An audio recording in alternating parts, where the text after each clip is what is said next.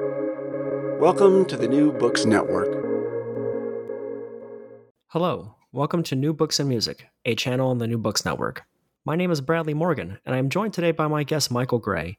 Michael is a critic, writer, public speaker, an expert on rock and roll history, and a world authority on the work of Bob Dylan. His latest book is Song and Dance Man, The Art of Bob Dylan, Volume 1, Language and Tradition, which is celebrating its 50th anniversary this year with a special reprinting with the second and third volumes coming out later this year, and is published by the FM Press. Michael, thank you so much for joining me today. My pleasure. Thank you. So to get things started, please share with us what your book is about. It's a critical study of Bob Dylan's work. The first edition came out 50 years ago, and it was really pioneer. I can say that I was a sort of pioneer of Dylan studies, which is now a huge industry, because it was the first critical full-length work that was treating him as a serious artist, a literary figure and something extraordinarily unique, but certainly a serious artist, rather than a folk singer or a pop star, which he had tended to be treated as. It wasn't the first book about him at all. Of course, there had been a couple of little things, and there had been a decent biography by Anthony Scuduto, but certainly mine was the first critical study. And at the time, I was a student reading English literature and history at the University of York in the north of England. And I was being trained to pay close attention to the text of the 19th century novel, for example. And I started hearing Bob Dylan and feeling that some of this work, some of these very long songs, might bear the weight of the same kind of critical scrutiny. And the more interested in his work I became, the more I started to feel the need to write about him. And the only way to write about him at length was a book.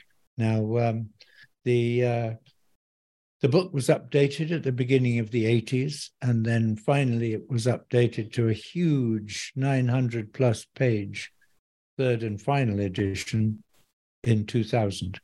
And that was in print through a number of reprints for well over 10 years. But it has now been out of print for over 10 years. And so I'm very pleased that the FM Press is republishing this as a so-called 50th anniversary edition. But it's the text of the 2000 work, which many people have continued to want to get hold of. And as I say, it's been out of print for over a decade. And that's really excellent. It's a fantastic re-release, and I'm really excited to talk with you about it. So let's dive into a bit of that language and literary tradition in your book. Yeah. You open your book by describing it as a benign kind of labyrinth, not one that looks at what Dylan eats for breakfast, but rather what he writes about in his songs. And when you originally wrote this book in the early 70s, Dylan had become more reclusive, settling down with the family. And we can look back in hindsight now and see how this period fits within his overall career. But could you tell us about this direction you took at a time when people were unsure of what to expect from Dylan next? Yeah, well, my timing was bad from a commercial point of view, because, yes, when my book came out in 1973, we'd had 3 years of silence from Dylan, and the non-silence before that had been the double album Self-Portrait, which many people had felt was a pretty inadequate and disappointing piece of work from the man who had created the Freewheeling Bob Dylan album and Bringing It All Back Home and Highway 61 Revisited and Blonde on Blonde. Even John Wesley Harding, which came out in theory on the 27th of December, 1967, but really it's a 1968 album. And then came the very friendly, warm, minor Nashville Skyline album in 1969. And then Self-Portrait, which bombed. I remember being at a festival in Bath in England where the headliners were Frank Zappa and Led Zeppelin. And I was just there in the audience and in the crowd. And on these huge speakers, they started playing what was then tracks from this absolutely brand new Dylan album, Self-Portrait. And it was perfectly clear from the crowd reaction to this that it was no longer of any interest, that Dylan was this passé figure from the 60s, even though we were barely out of the 60s ourselves. But certainly by 1973, he had, as you said, he'd been settled, he'd been being domestic, and you know, in those days, he was already difficult as far as the industry was concerned, because he didn't put out 2 albums a year, and that was the normal thing. So to have these long gaps between albums, it was an extraordinary part of his deliberately doing what he wanted and not what the industry either wanted or expected. And that characteristic of him has never wavered, really, except once in the 90s when he felt bullied by MTV executives into doing the unplugged that they wanted instead of the one that he would like to have done. But that's very a very rare occurrence for him to care what the industry wanted. Anyway, it meant that when my book came out, it was less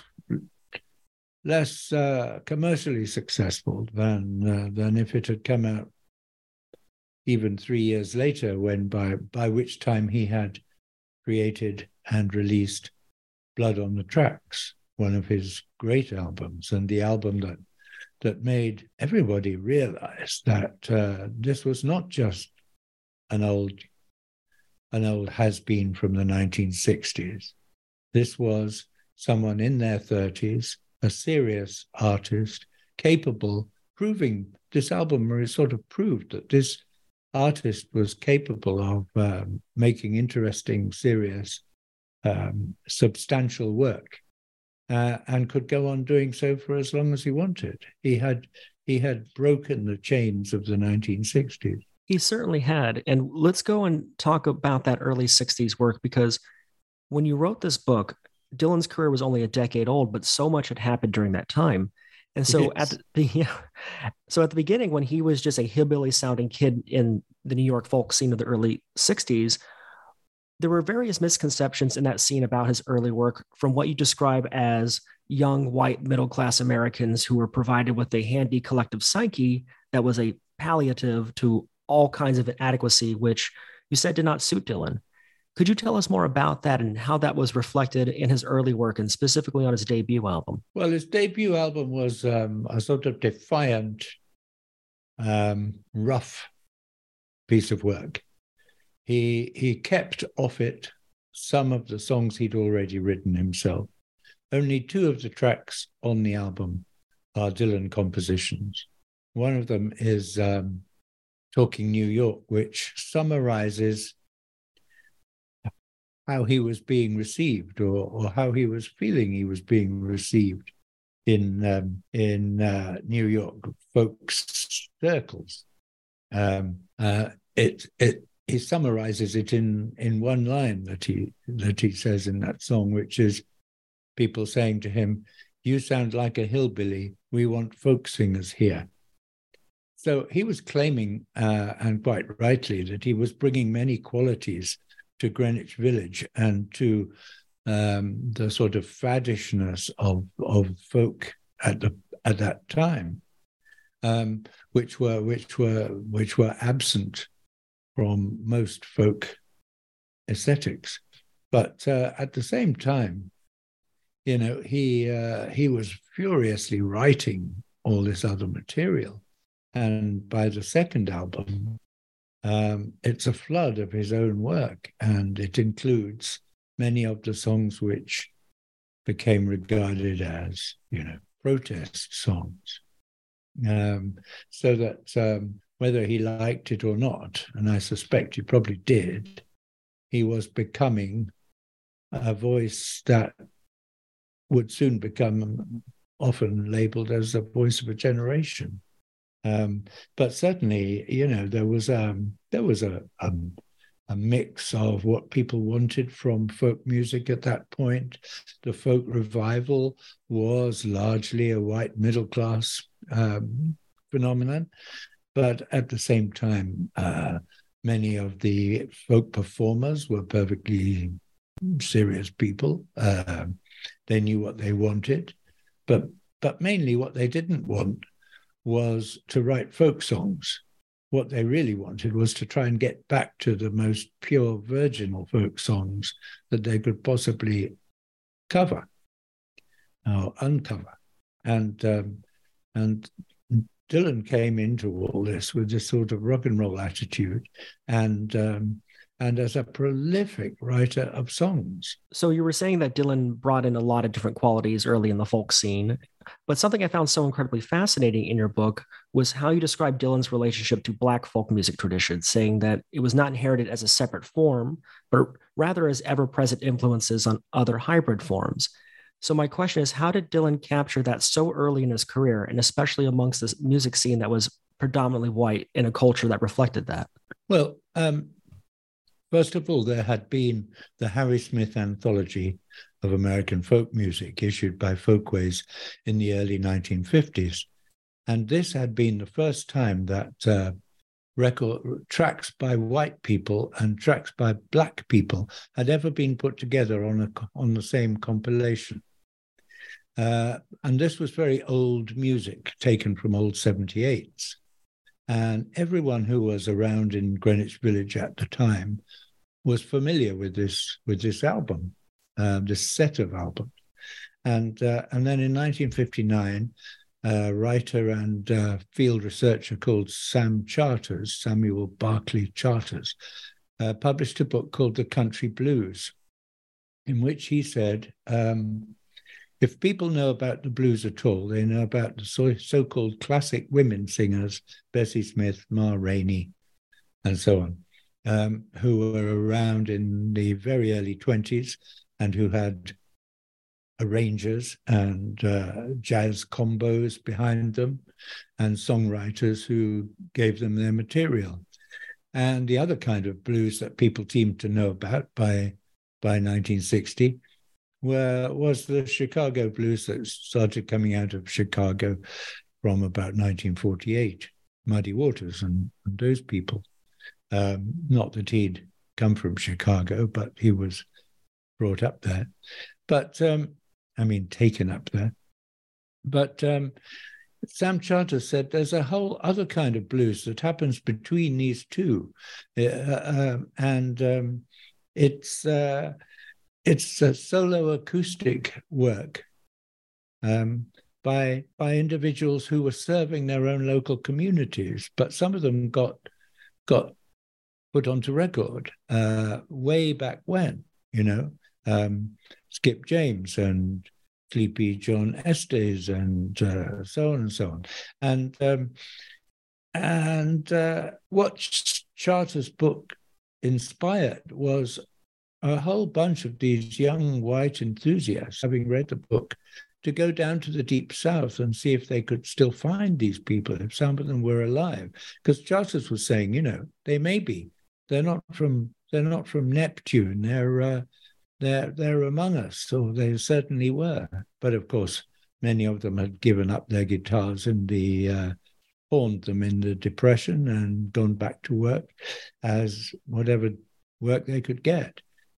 So they were rather surprised, the ones that were found, to be told that they were considered to be great musicians and artists, and even more pleasantly surprised to find that they could play music again on coffee house stages in Greenwich Village and other East Coast cities.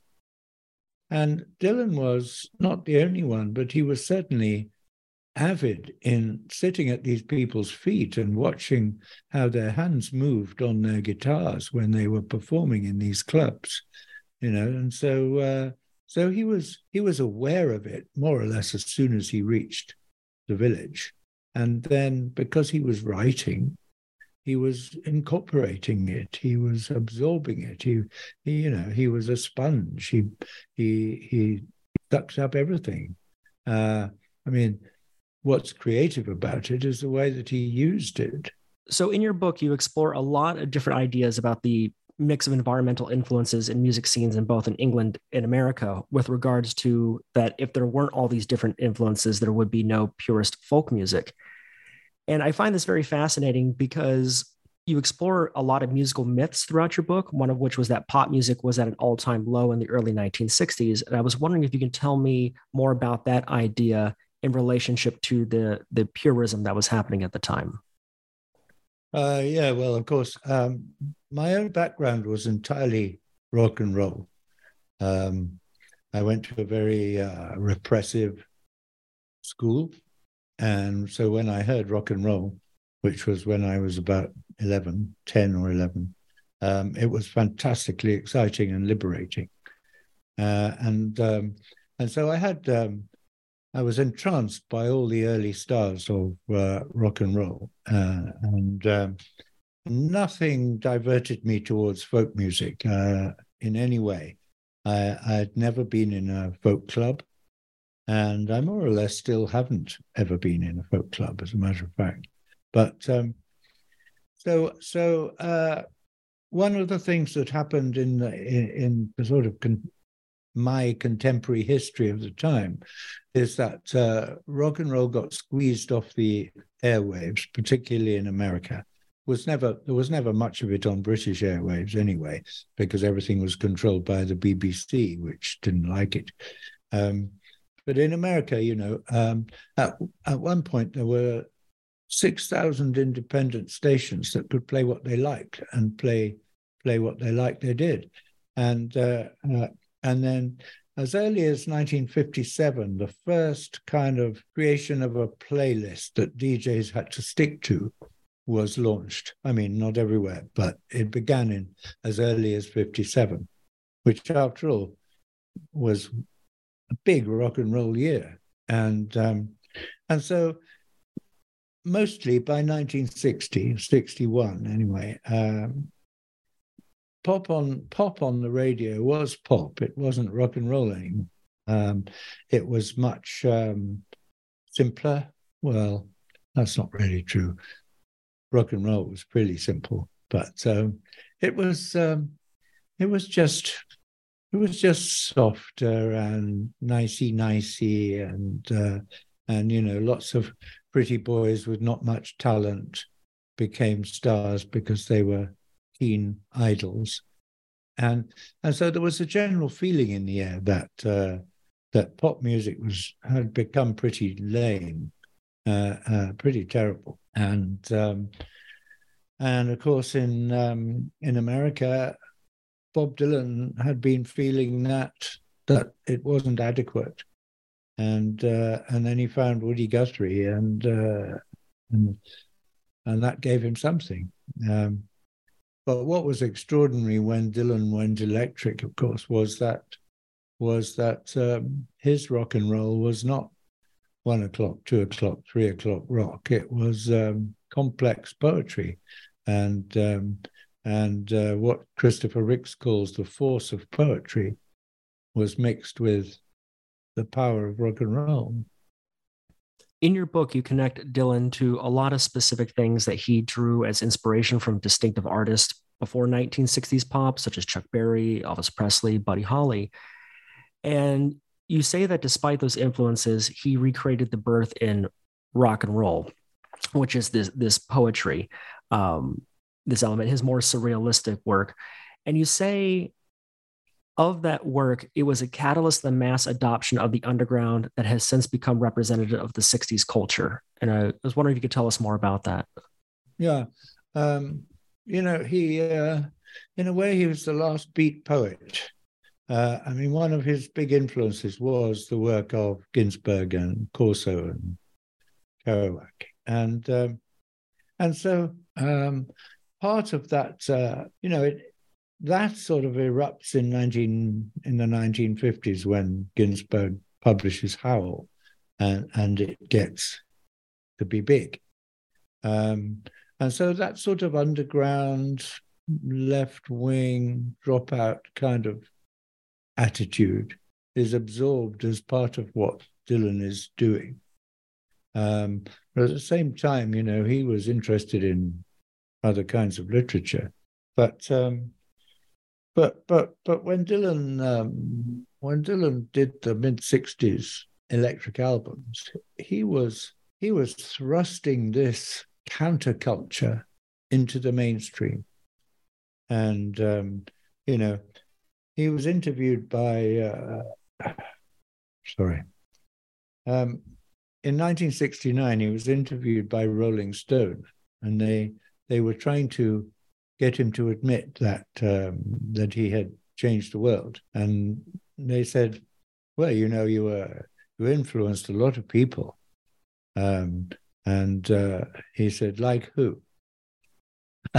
and so of course they then struggled to name specific people, and then eventually they nearly give up. But then their final shout at this, trying to get to this, is how things are on the radio.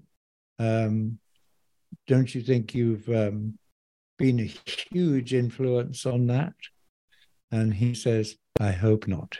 Wow, that's such a very Dylan thing to say. That I find that so incredibly funny. Yeah. So as in other ways too, when he comes to Britain in 1965, and we get the film Don't Look Back, that's when he's a pop star. He's having top 10 hits, and he comes, and he wears Chelsea boots, and he doesn't look like a folk singer anymore, and he's not singing folk material anymore. And there's a huge crowd of photographers and journalists to meet him at London Airport, because that's how now he is. But he's the only person they'd ever encountered who didn't answer stupid questions sensibly. I've said before that Elvis Presley, for all his rebelliousness, and if you see the film Elvis, it's very good at emphasizing how revolutionary Elvis and dangerous Elvis sounded to people in the South when he first erupted there. But for all that, faced with press questions, Elvis Presley would say yes, sir, and no, ma'am, and be completely polite. Whereas Dylan, treated stupid questions like stupid questions. It was a defiance and a self-confidence that comes from the artist and is a world away from pop idols and the kind of stuff that was on the radio. But then it all gets into the press. These people report this stuff, and so that people read these weird and wacky answers to questions and think, hey, this is interesting. Something's happening here. So one thing I really found interesting about your book is this aspect, how you explore Dylan's relationship to Black cultural creation regarding his relationship with the blues. And you write in your book that the old blues have been seminal all through his career, and he has made plain in a series of clear signals, though we have not always paid attention. Could you tell us more about that? Yes. When you're young, very young, and you like popular music of some sort, you sort of, if you fix on someone as your favorite, you sort of want them to be the lone genius. You don't want to be told that they owe a great deal to middle-aged and elderly people who, wear terrible clothes and so on. You want to think that your idol is uniquely groovy and the lone genius. And what I'm saying about that, his handling of Black music, is that he never claimed to be the lone genius. And if we look at when he starts prominently using that black material, i.e., when he first goes electric, just look at the titles of those albums. The first one is called Bringing It All Back Home, i.e., to something that's gone before. And the other one, the next one, is called Highway 61 Revisited. And Highway 61 itself is one of the great routes of escape from the South in the Jim Crow era.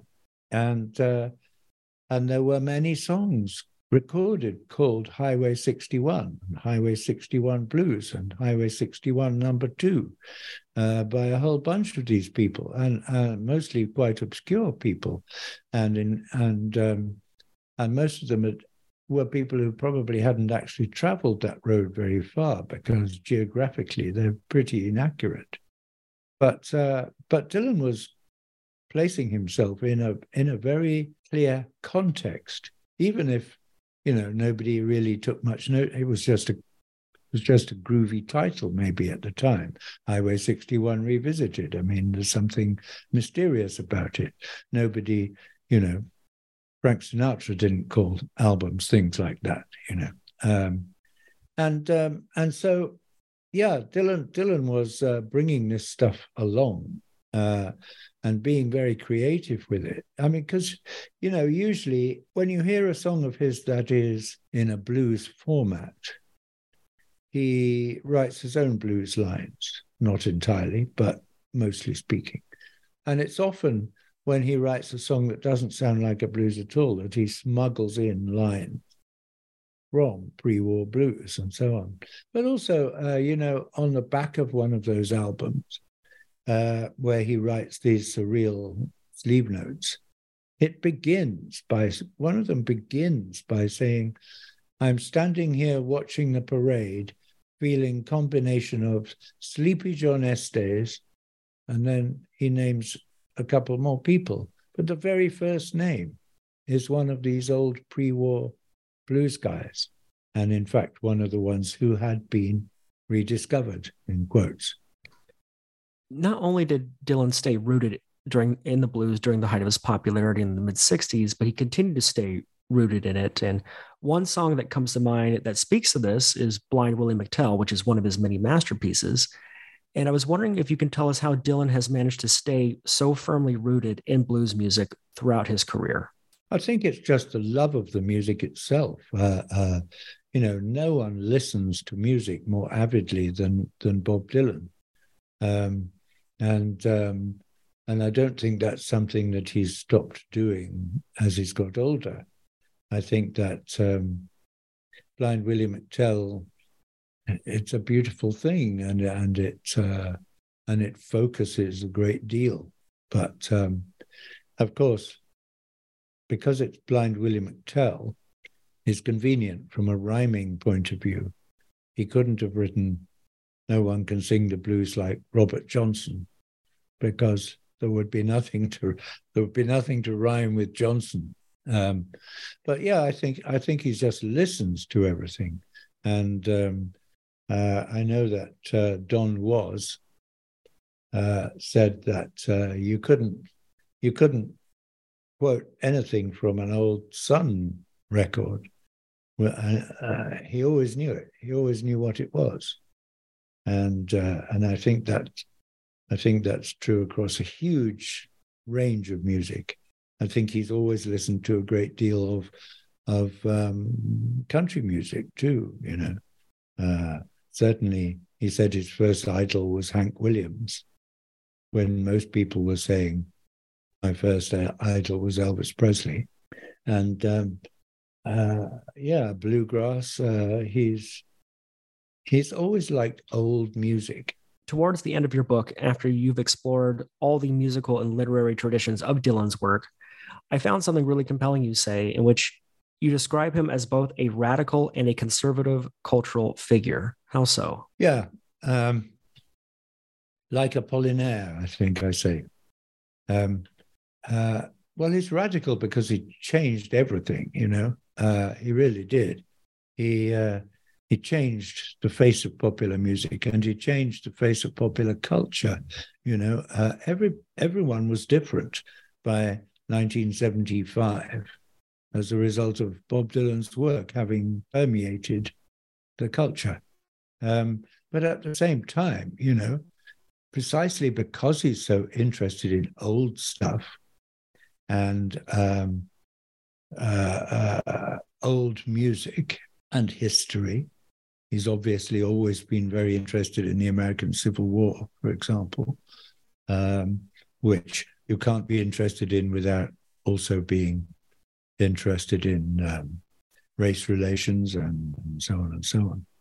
But because he's always had those interests in historic music and historic events, one of his instincts is to conserve those things, to preserve that stuff. And he does it creatively, but he does it. And I think in that way he manages to both be really radical, I mean, in a game-changing way, and at the same time a sort of archivist of the past, an archivist of the musical past. No one listens to Bob Dylan without being sent to other music, I hope. So this book is a new printing, and it's really, really nice to hold, and it's really great, and congratulations for that. That's quite an accomplishment. Thank you. I haven't actually managed to hold it yet. Oh, you should. Mine hasn't arrived because I live in France. Well, it's fantastic, and it's great. And I'm very excited that there's going to be a whole new readership for it. And so my question for you on this new edition is that since writing it, or even since the last printing, have there been any ideas or notions that you've had about Dylan that have changed or have surprised you since then? Yes, I wish that I had been able to write about love and theft, but it came out after my book came out. And I wish I could have written about that there, because it surprised me, that album. For me, it's his only great album of the 21st century. I rate it more highly than Rough and Rowdy Ways, and certainly higher than something like Tempest. But I would like to, I was surprised by that, by how good-humored it was, by how warm and friendly it was, particularly, after Time Out of Mind with Not Dark Yet, a magnificent song, but a song in which includes saying, my sense of humanity has gone down the drain. Brave thing to write, but a sad thing to feel. But Love and Theft, he's recovered that sense of humanity, and I just love it. So I suppose I wasn't expecting something so sort of jolly after the doom and gloom of Time Out of Mind. Dylan just seemed to be shaping up to become a more and more curmudgeonly old bloke, and then suddenly everything changes all over again. Of course, I'm also surprised that he's now 82 and still on tour. In fact, I'm going to see him myself in Spain in a few days' time. It's going to be a great show, and I'm going to be at the Carcassonne show next month. Not next month, a couple of weeks. He's been on a real trip lately, and I loved your thoughts on Love and Theft, because I agree. I think it's a fantastic album. But one thing, his performances are a lot more livelier in the last couple of years, and certainly his material has been elevated a bit. And I kind of think it's all connected to the Sinatra albums. And I wanted to ask your thoughts about the Sinatra records and how they fit in with a lot of the themes you explore in terms of traditions in your book. Yeah, well, I can see that he's obviously interested in that material because it's what he heard on the radio when he was very young. I find it of absolutely no interest at all. I hate the so-called Great American Songbook, because it seems to me it's just sort of slick songwriters sitting in little offices in New York, churning out stuff. You know, someone says, "Hey, how about The Night We Called It a Day? How about that for a title?" "Oh yeah, that's great. Let's write a song about that." You know, he's not Frank Sinatra.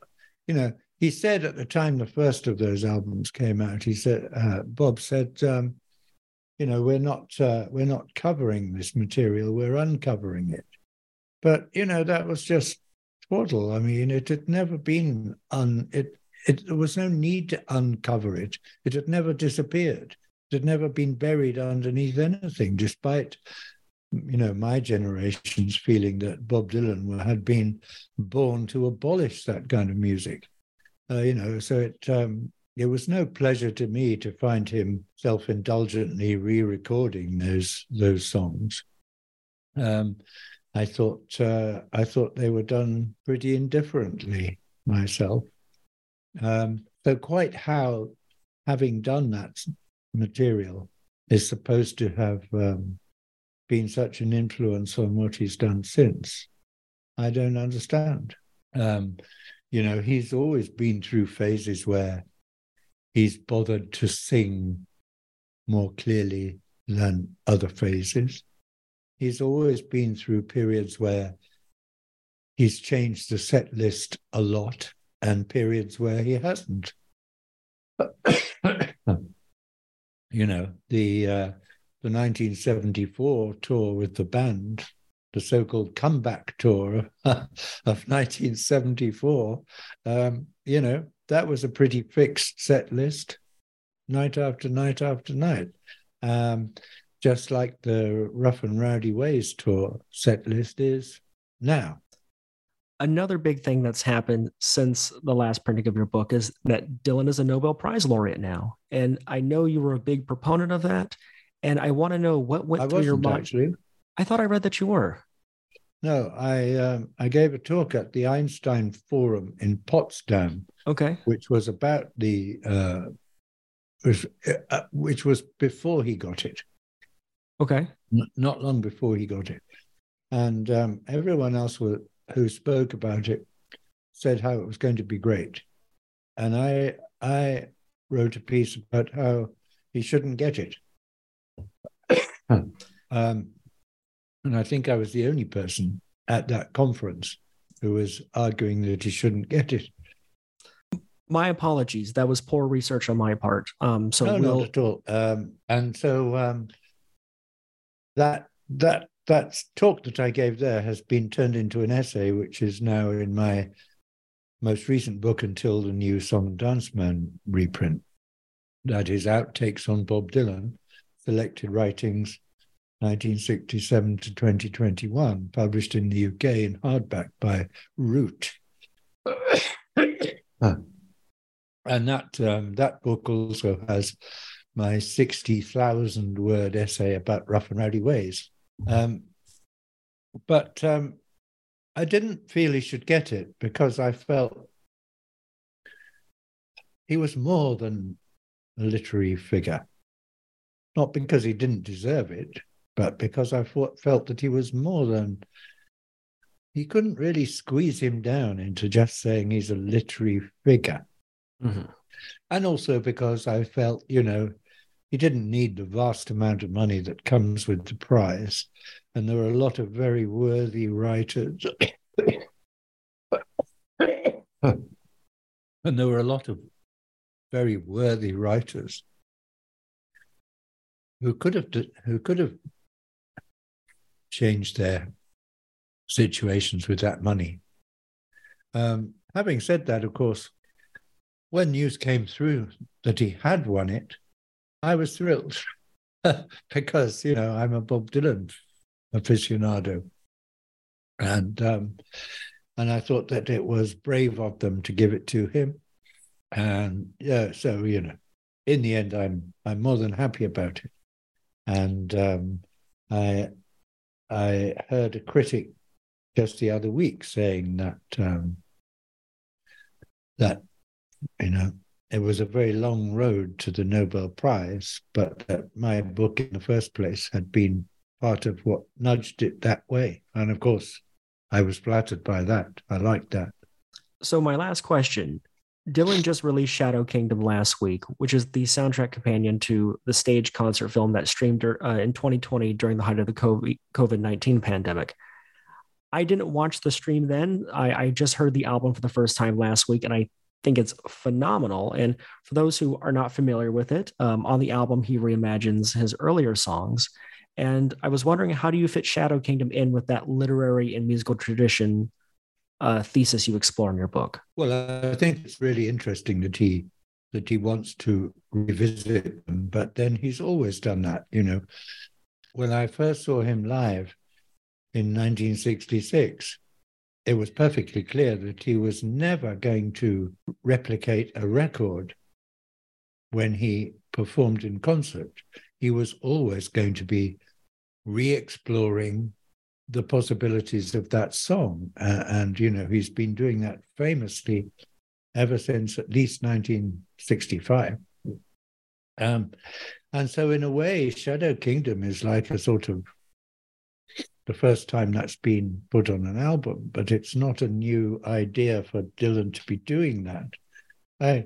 When I saw it, when it was first available, if you paid to watch it, the video stuff, I didn't much care for it because I thought, here's Bob hiding in the shadows again, not being straightforward. He daren't stand there with a guitar and play. He has to have all this noir, modish stuff going on, and be miming and have pre-recorded it and all that, And the musicians who are pretending to play aren't really the musicians. I found all that a bit tiresome. But as an audio album now, I think it's pretty strong. I mean, I don't think everything works. I don't think Tombstone Blues works really well, slowed down that much. I think it's one of his more minor mid-60s compositions. But and I'm particularly glad that he has included What Was It You Wanted, which is not really an early song of Bob Dylan's at all. It was on Oh Mercy in the late 1980s. But I love how he's changed that without, he does change the words, actually. He changes the words a bit. And in the course of them, he loses a line that I've always particularly liked on that song. I've always liked that song. He loses the line, "What's going on in your show?" which I think is a really nice way of asking someone what's going on in their life, What's going on in your show? And he doesn't do that on the Shadow Kingdom album version. But what he does is he transforms it. On Oh Mercy, that song is, it's almost like something from the 60s. It's a song about, addressing someone. It's a dramatic monologue, as like something is happening, but you don't know what it is, do you, Mr. Jones? The other person never gets a word in edgeways. It's addressed. You only get Dylan's voice, and Dylan's voice is fairly dismissive and contemptuous, and while sort of slyly pretending to be polite and agreeable. But basically, it's quite a sharp, put-downy sort of a song on Oh Mercy. On Shadow Kingdom, it's more like the portrait of an old, confused person who genuinely is asking, are you the same person who was here before? And so on and so on. In the original version, that was just a kind of insult. You're so boring or anonymous that I can't tell whether it's, you who was here a minute ago pestering me or not. Whereas now it's a much more humane, vulnerable song in which, you know, those questions are not put downs now, or there's no spite in it. They are real pleas for guidance and help. It's a beautiful thing he's done with that. I'm very fascinated by that response. And so I just had a quick follow-up question, because knowing that we're both going to see Dylan do different shows in the coming days and weeks, I'm curious about your thoughts of when he does those things, but in a live setting, when he changes the words and a lot of the traditional elements of his songs, the way he rearranges things. Do you have a difference in how you view that in a live setting versus on an album, considering that Shadow Kingdom is, one which we get a glimpse of how he does that? Well, it's all more flying by the seat of your pants in concert. I mean, I think it's unusual, this tour, in that it's a very largely very fixed set list, but that he does keep changing the arrangement of how he does the songs. So in other words, he's still quite restless about it, but for some reason he's decided as a principle that this is the Rough and Rowdy Ways tour, and he will damn well play everything on the album except Murder Most Foul. But he still can't resist changing it around all the time. Whereas before he didn't set himself quite such a rigid format to rebel against. He was more able to please himself in every way. I mean, it did used to be a great thrill to go to a run of concerts in one city by Bob, knowing that the set list would be at least 60% different from one night to another. I'm only going to one concert this time. And so are you, yeah? Just the one, yeah. Yeah. But if we were going to 5 or 6, I don't know how we would feel about how much variety there was there. I think at this point, it's just mentally preparing that this could be the last time we ever see him. He's been trading on that one for decades. Really. I mean, yes, of course, you're right. It might be the last time. But when I was at the Bob Dylan Center last month in Tulsa, Oklahoma, one of the things I was able to do while I was hanging around in the very, very tiny so-called arts district of Tulsa was I was able to go to a club and hear the 91-year-old Rambling Jack Elliott perform for the first time. Well, I'm sure people went to that because it was definitely going to be the last time they could see him. And so it should have been. He was pretty poor. He only did about 7 songs, and they were all songs he spent his entire career singing, and yet he still had the words to all of them in front of him. So it was almost upsetting, really, to see this, because there was no solidity to it at all. There was no command by the artist. It was a sad thing to see. I would love to see Bob Dylan at 91, but not if he's going to be like that.